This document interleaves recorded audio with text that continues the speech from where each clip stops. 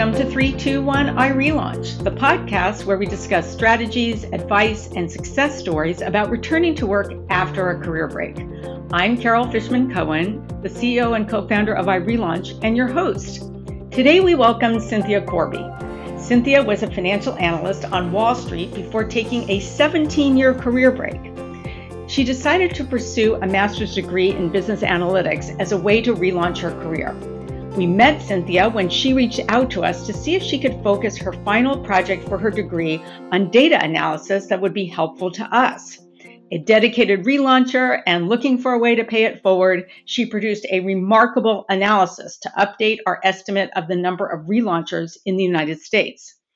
We're going to talk about Cynthia's career path, her decision to relaunch by enrolling in this graduate school program, what it was like to be in the program, and dive into what exactly is data science. We will also talk about the methodologies and results of the data analysis she did for us. Cynthia, welcome to 321 iRelaunch. Thank you, Carol. It's great to be here. Thank you for having me. Well, we're so happy to have this opportunity to speak with you. There's so much to talk about, but before we get into the methodology and the data science and the research you use to do the actual project, I want to know if you can start with walking us through your career journey, what you did before your career break, what precipitated your break, and then you're on a very long career break. So maybe some commentary about that. Sure. I have an undergraduate degree in math from the University of Virginia. And after my undergraduate years, I went to New York City and worked on Wall Street for a couple of years. And I was there during September 11th. And during that very big event, a lot of us were reprioritizing. And my boyfriend at the time and I decided to get married and move back to the Charlottesville area, where I decided to start a family. And so I originally thought maybe I would try to couple grad school with new children, but that did not happen because I ended up having 4 children 2 years apart, and that was plenty. So along the way, I actually threw myself into a lot of birth and breastfeeding advocacy work and nonprofit work. And for a while, I thought maybe I would end up relaunching in the nonprofit sector.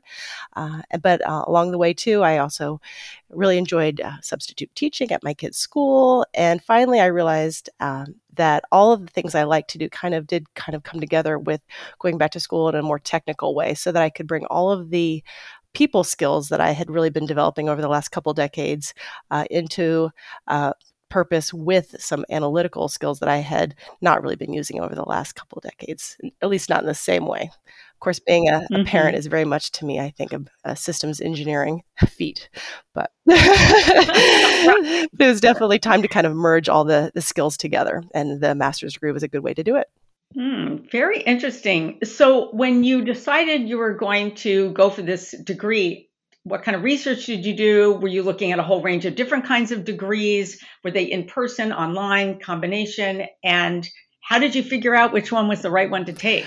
Well, locally, there is a business school. I'm in Cincinnati, so the University of Cincinnati has a business school, and I had originally thought I was going to go back to get an MBA after my banking years, so that's always been on my mind. Since my undergraduate years, the field of data science has really just developed and evolved, and it wasn't, even an offering when I was an undergrad. Right. So very new field. Yeah, it had been actually advertised on NPR that the University of Cincinnati has a program in the business analytics. It was ranked very highly. And I had also known from relocating to Cincinnati that I really needed to get to know the community better, because so much of what I'm good at is the networking piece. And I was missing having that group of people in my location know my skills. And so I was really looking forward to meeting more people. It would have been nice in person because it turned out to be a pandemic year. But it was a way for me to get to know local professors, local professionals in industries. And that really kind of drove me to staying local.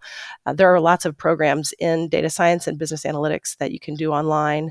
But I actually really just wanted to focus on the local choice for me, and it turned out to be a very good choice because it was economical and had a very long-standing ranking in the field for delivering a really good program. And what did it entail? Like, what kinds of courses do you take, and how long does it last, and how does it work online? Okay, so my program and many of these programs require that you've already had the 3-semester calculus sequence and linear algebra. So, having had the math major, that was checked off.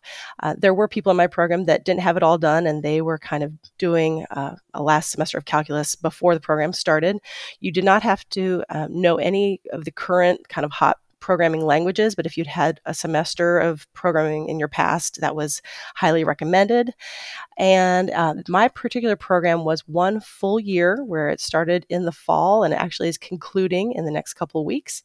And there are programs that are 18 months or even more condensed into like 2 semesters. So look at your program and decide, what fits best for you. But for me, I could be a full-time student, 2 semesters in theory while my kids were in school, and then have the summer semester to do my capstone project. While you're talking, I'm thinking about, we did a podcast with Michelle Friedman, who's an organizational strategist and an executive coach, and it's on the learning curve. And we talk about this concept by Noel Birch, who created the concept in the 70s, about 4 stages of learning. And that sometimes your learning can take a dip when all of a sudden you become aware of everything that you don't know before you then start learning it. So I'm just wondering, you enroll in this program, you had, I'm guessing, the 3-course calculus and linear algebra years ago, Right. like 20 years ago. You're in the middle of these courses and they're starting to get intense and technical. And did you have any wave of intimidation? Did you have a wave of, oh my gosh, I didn't realize everything that I didn't know? And if you didn't, please talk about that. And if you did, how did you emerge out of that?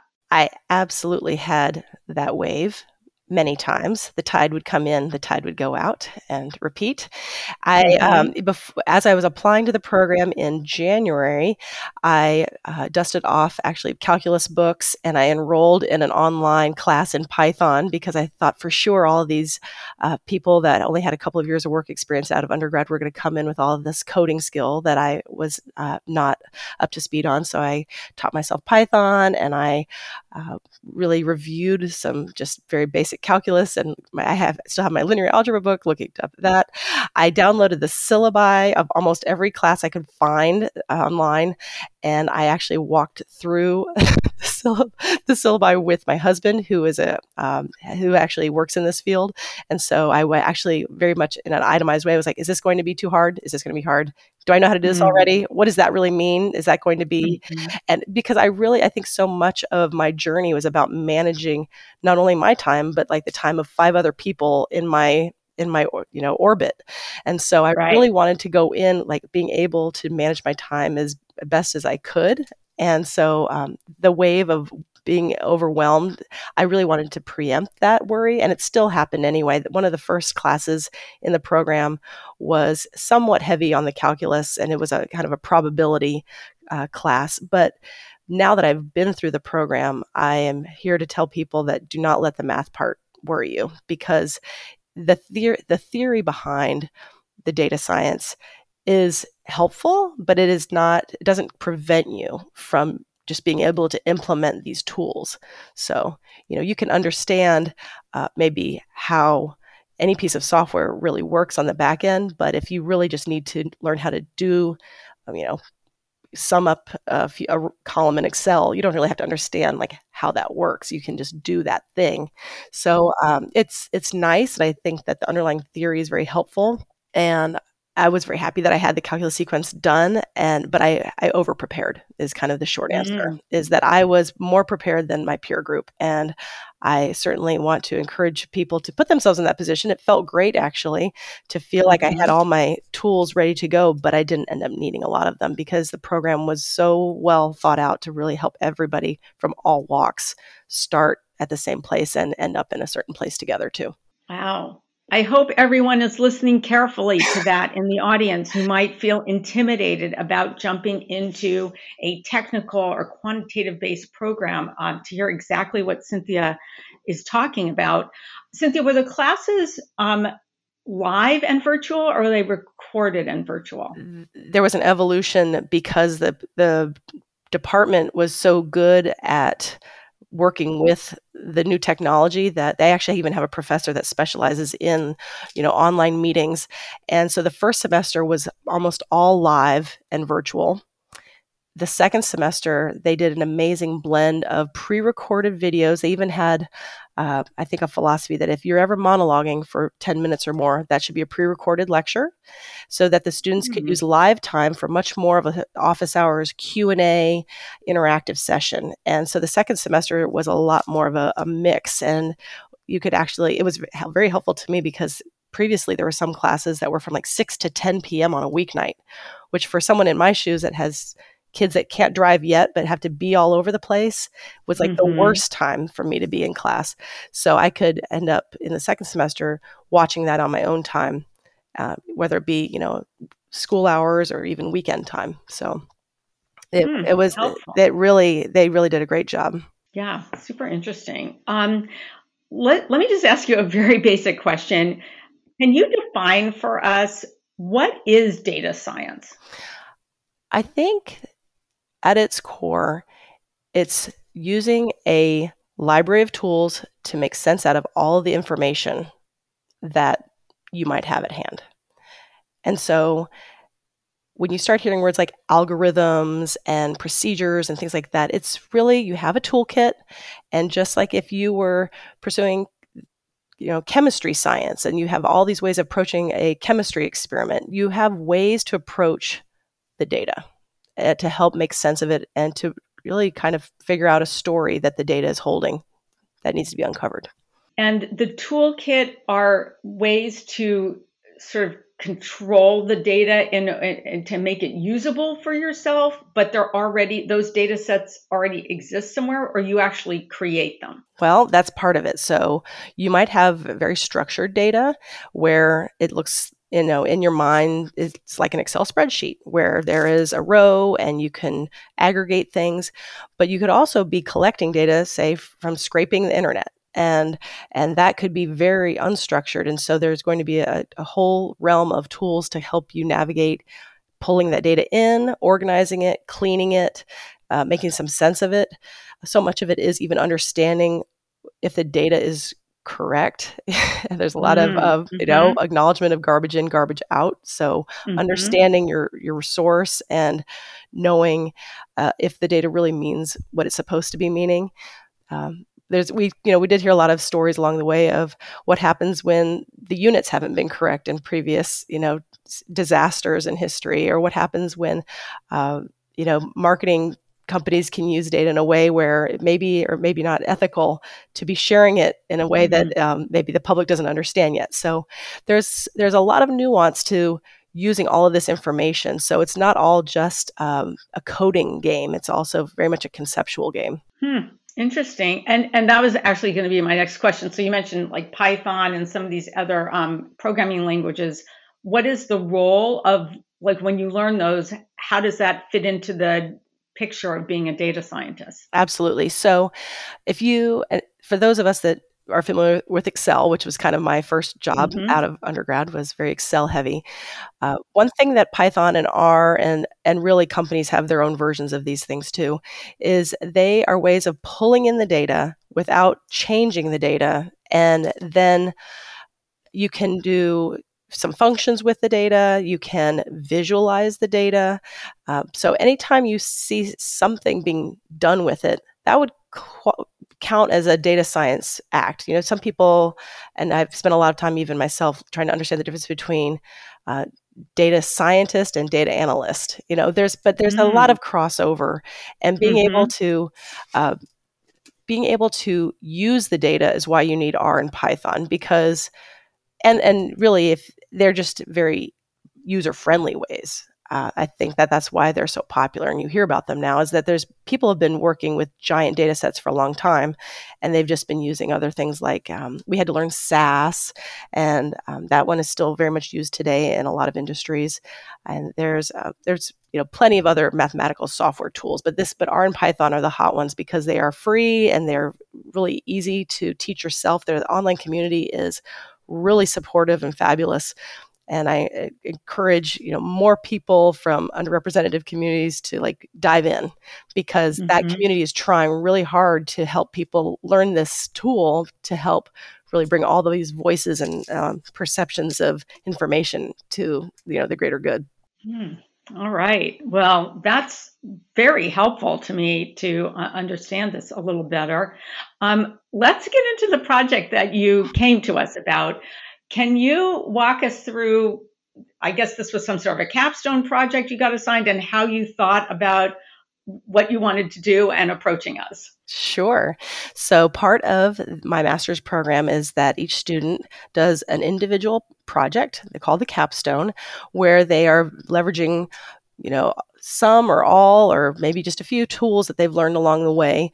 And the students are encouraged to go out and find a company that could use some data science assistance, maybe a project that's been put on the back burner for a while, and if not, they can actually work with a professor. But I immediately thought, I have always wanted to have an excuse to meet you, Carol, but also just to work with people that are relaunching just like me. And I thought, well, maybe I can be helpful, because this is, a domain. I have domain knowledge of this field of being a relauncher. I certainly have been trying to relaunch over the last 3 or 4 years before my graduate program without the degree. So I have a sense of what that community looks like and feels like. And maybe I could lend that kind of business subject matter expertise to the data that you might have that's maybe not being put to work right now. And so when I reached out to you, I was so happy that you were eager to pursue this project, and you forwarded me to a colleague who absolutely had a perfect data science project that was waiting for me. And so I dove in head first. I even joked it was kind of my dessert project, because I had some other schoolwork that had to be done too. And so I could reward myself by really playing with the relaunch data that I got to learn much more about. And now I can share with other people, because the data source that you end up sharing with me is public and it's available to everyone. Mm-hmm. Well, I just want to fill everyone in a little bit more. So we are so thrilled that you reached out, because the project that you ended up working on, and I'll tell everyone about that in a minute, was super interesting to us, and it's been sitting there for a while, and everyone will hear in a minute. But I also want to acknowledge Shannon Amsbacher from our team, who heads up our marketing and is very data driven herself, and was the one who was able to consolidate a lot of our material that was kind of all over the place to even present to you as a starting point. So that was huge. But let me just tell everyone about it. So when Vivian Steer-Rabin and I were writing back on the career track, and we got that book contract in 2004. So we were writing that book in 2005, and it didn't come out until 2007, because we turned it in I don't know, like the end of 2005, and things took longer then. We actually had, a big New York publisher who published it. It was Hachette Business Plus. It was great. But anyway, we had this very intensive period where we were doing a lot of research.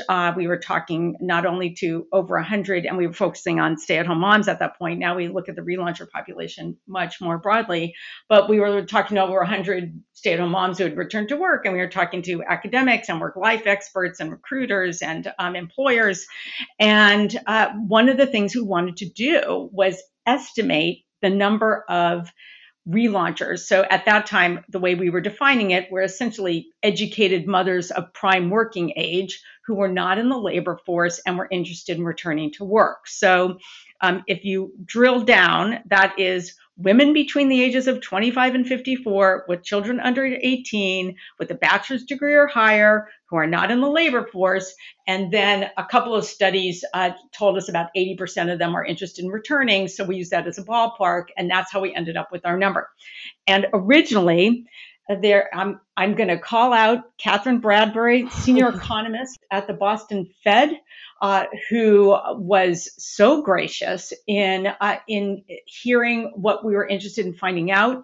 and helping us get this answer by searching Bureau of Labor Statistics microdata, and I'm sure a whole bunch of other data sets, and I'm sure, Cynthia, you can comment on this. So she's the one who gave us our first number. And you can talk about the numbers and the progression in a minute. And then around 2013, we thought, well, the number's getting kind of old, so we want to update it. And we were also curious, what does the number look like now? And then we were able to do some rough estimates based on population increases. But to get deep into that data again, Cynthia presented us with that opportunity for her to work on it. So can you tell us a little bit more about your reaction to that assignment, a little bit of the history of the two different numbers that we had prior, and how you thought you would approach this? Sure. Well, when I first heard the project, before I received all the documentation from Shannon, it was kind of like, I don't know if I will have time to do this in the kind of allotted semester, because I didn't know how much I would be able to replicate or how much digging I would have to do. There are so many ways to, go about a number like this. But because Shannon did put together such a good, essentially like a small booklet, and I bound it in a little binder, that detail that I was left with was so helpful that I could go directly to a data site that had already been, curated over years and years. It was trusted. And so that piece of it was very quickly taken off of me, because that to me is one of the hardest parts with a lot of these data projects, is making sure you trust your data. So knowing that we had this IPPMS online data repository, which is curated by the Minnesota Population Center, they have curated this data over months and years, and they have it harmonized so that as things change over time, you can still aggregate it and get a meaningful number. And so the information that Catherine Bradbury had left us was not only that data site, but what exact variables she had selected.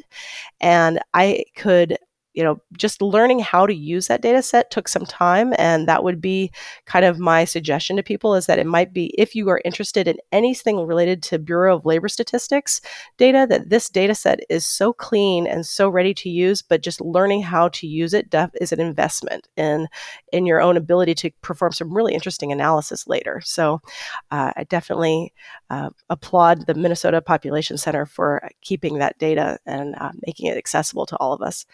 So after I figured out how to collect that data, and then you actually extract it, you have to wait a little bit for you to get an email that says your extraction is ready.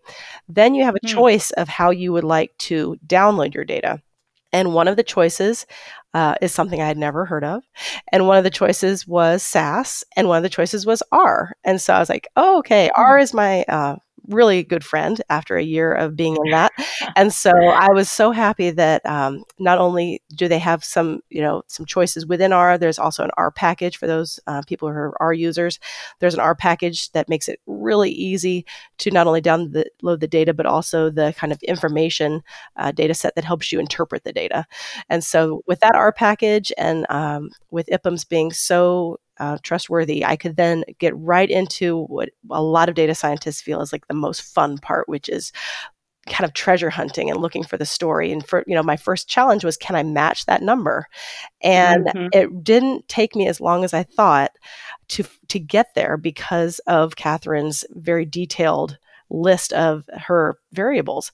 And I was so excited to be able to cross-check that one and previous numbers with Shannon. She had some information that I hadn't had in a booklet, so we kind of went back and forth a couple times. And so then I felt very confident that I was delivering similar numbers, if not the same, because these data sets, they're fixed in time compared to some data that's like always evolving, billions and billions of, rows of data that's always evolving. This stuff is fixed. So if you wanted to go get the same 2012 number of relaunchers with these parameters, it should be the exact same number. So can you talk about the three numbers at the beginning? I think we started with 2.4 million, and then we went to 2.7 million. And I just want to underscore that the women who take career breaks for childcare reasons remain the largest subset of the relauncher population, but by no means are we capturing the entire size of the population. But because we started with this number, we were very interested in, and we had the number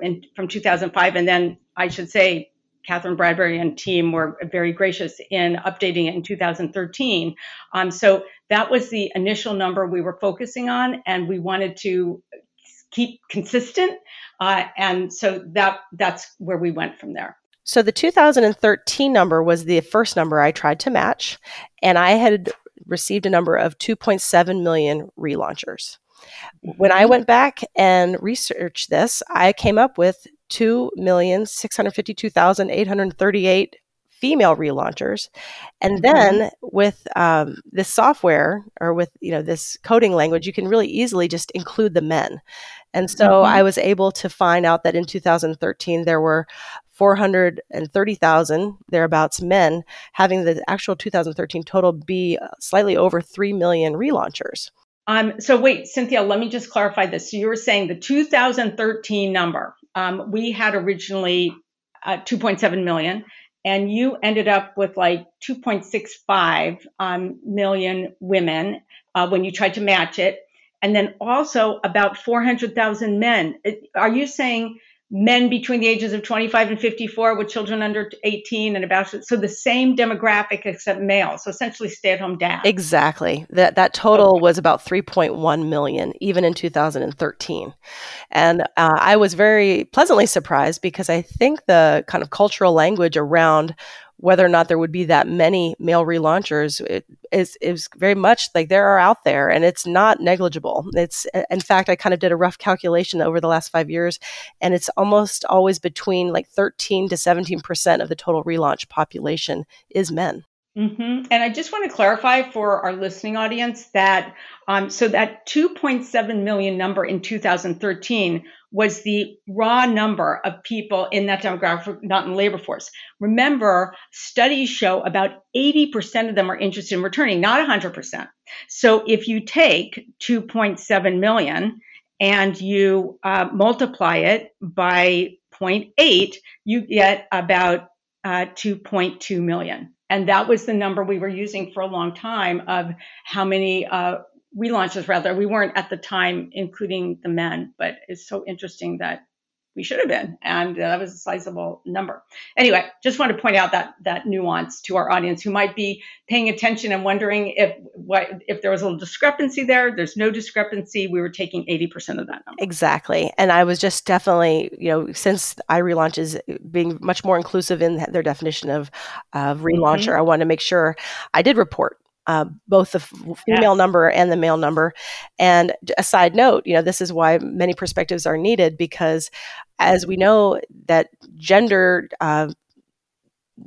enumeration is probably going to change over time. And so that's going to be another thing with data, is like how you define a lot of these demographics.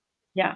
No, it's important. And I'll just make an additional note that does not include the relaunchers who take elder care career breaks or have a personal health issue or an expat experience or military spouses necessarily, although some of them could be in that number. And then people who are maybe in the military who then take a break after military service. So there are a lot of other categories that we're not capturing here, but we are focusing on this big subset.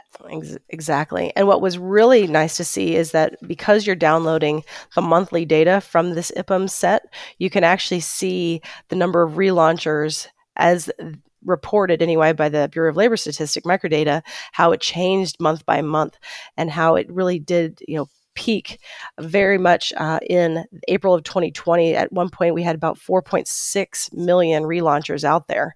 So, and it's, definitely creeping back down as companies are learning how to help parents work from home and things like that. And all sorts of people navigate the balance between work and private life. So after being able to match the 2013 and the 2006 numbers, I just made sure I could report actually what the official relauncher number was every year since then. And right now, 2020 ended with the average number of relaunchers being 3.7 million. And then the year-to-date average, which was through May of 2021, was 3.4 million. So it is creeping back down, but it is still, the total relaunch number is still above 3 million people. And can you break that down into female and male, the 3.4? Yes, the female number is 2,895,000, and the male number is 523,000. Okay, so just to clarify, because I don't think we ever even said what the original number was in 2000. I had said 2005. It's actually 2006. And that was about 2.4 million. That's the women only. Yes. And then 2013, remember, it was about 2.7 million. And now, Cynthia, you're saying that the year-to-date number is 2.9 million for the women. And then, of course, we have about 500,000 male relaunchers in that stay-at-home parent category. You got it. Okay. Interesting. So of course, this is a number that we're endlessly fascinated by, and to see it sort of, just the trajectory is in itself is interesting. And so again, that's 100% of the people who are not in the labor force in that category. So, if you're taking 80% of 2.9, you get about 2.3. It's a lot of talented people. Yes. All right. Very interesting. Any other commentary, Cynthia, about the process, or were there any surprises or any other comments on the project? Oh, I think there's so much more to learn. And I guess my major comment is I've just scratched the surface. So I'm so excited for iRelaunch and some of the information treasures that are awaiting you. Well, thank you. And I should say that Cynthia presented to our team and underscored that this is the tip of the iceberg in terms of the data that's available and the type of analysis that can be done. So that's something that we're going to be taking a look at. So Cynthia, we're at the end of our podcast time right now. That went very quickly. And I want to finish up by asking you the question that we ask all of our podcast guests, and that is, what is your best piece of advice for our relauncher audience, even if it's something that we've already talked about today? I suggest, if you are considering going back to school as a way of relaunching, that you not doubt yourself, and that my biggest piece of advice is to make sure you have a support person or team, very much like we have learned along the way that it takes a village. I think you need a person that has done it before. So if you can find someone that has done that graduate program before, help you, stay confident that you can do it and you're going to get through it. And then also people that just know that you're a talented, smart person and that you've got this. And so I would just surround yourself with one or more people where on those days where you're like, what am I doing? Who do I think I am? That person's like, are you kidding? You are a rock star. And you are. And that's the thing. And you are giving so much to your cohort that they are happy to have. So know that you are just what your graduate program needs too. That's excellent advice. And also, it's making me remember something I wanted to comment on earlier, was that you had a course, a degree that required a capstone project. And we talk about how capstone projects as part of degree programs, certificate programs, even course itself are so important, because you not only have the course, but you have the capstone project experience, which is sometimes even more interesting to talk about than the course itself when you're talking with professionals in the field or in an interview. Absolutely. So did you find that?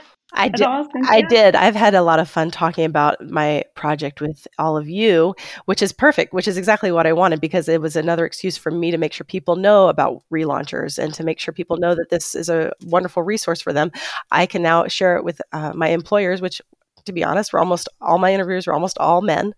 And I could say, this is a company that's out there that's helping people like me find great positions. So it was so easy to talk about something that I'm interested in. And yet I did use all these tools that my graduate program taught me how to use. So absolutely. Well, we are so fortunate that you reached out to us, Cynthia, and we love that we have you in our orbit now. And we're so excited about your relaunch. And we're also so grateful for you for speaking with us today. I am so happy to be able to share. And please let folks know they can find me, because if they need me to be that person that's been through the program before, I'm absolutely happy to say, you've got this, and have no fear. I'm here to kind of cheer you on. So Cynthia is very generous. You can reach out to her on LinkedIn. She suggested that to me earlier. So it's Cynthia Corby. Yes. CYNTHIA, right? CORBY. Yeah. Okay. Yep. Excellent. I'm the UVA undergrad, University of Cincinnati Business Analytics master's student, who will be posting that she officially has a master's degree in about a week or two. Woo! So exciting. I'm glad we got to end on that note. That's even better. All right. Thanks for joining us today, Cynthia. Thank you, Carol. Have a great one. Yes, you too. And thanks for listening to 321 I Relaunch, the podcast where we discuss strategies, advice, and success stories about returning to work after a career break. I'm Carol Fishman Cohen, the CEO and co-founder of iRelaunch, and your host. For more information on iRelaunch conferences and events, to sign up for our job board and access our return to work tools and resources, go to irelaunch.com. And if you like this podcast, be sure to rate it on Apple Podcasts and your favorite podcast platform. And be sure to share this podcast with a friend on Facebook, Instagram, and other social media. Thanks for joining us.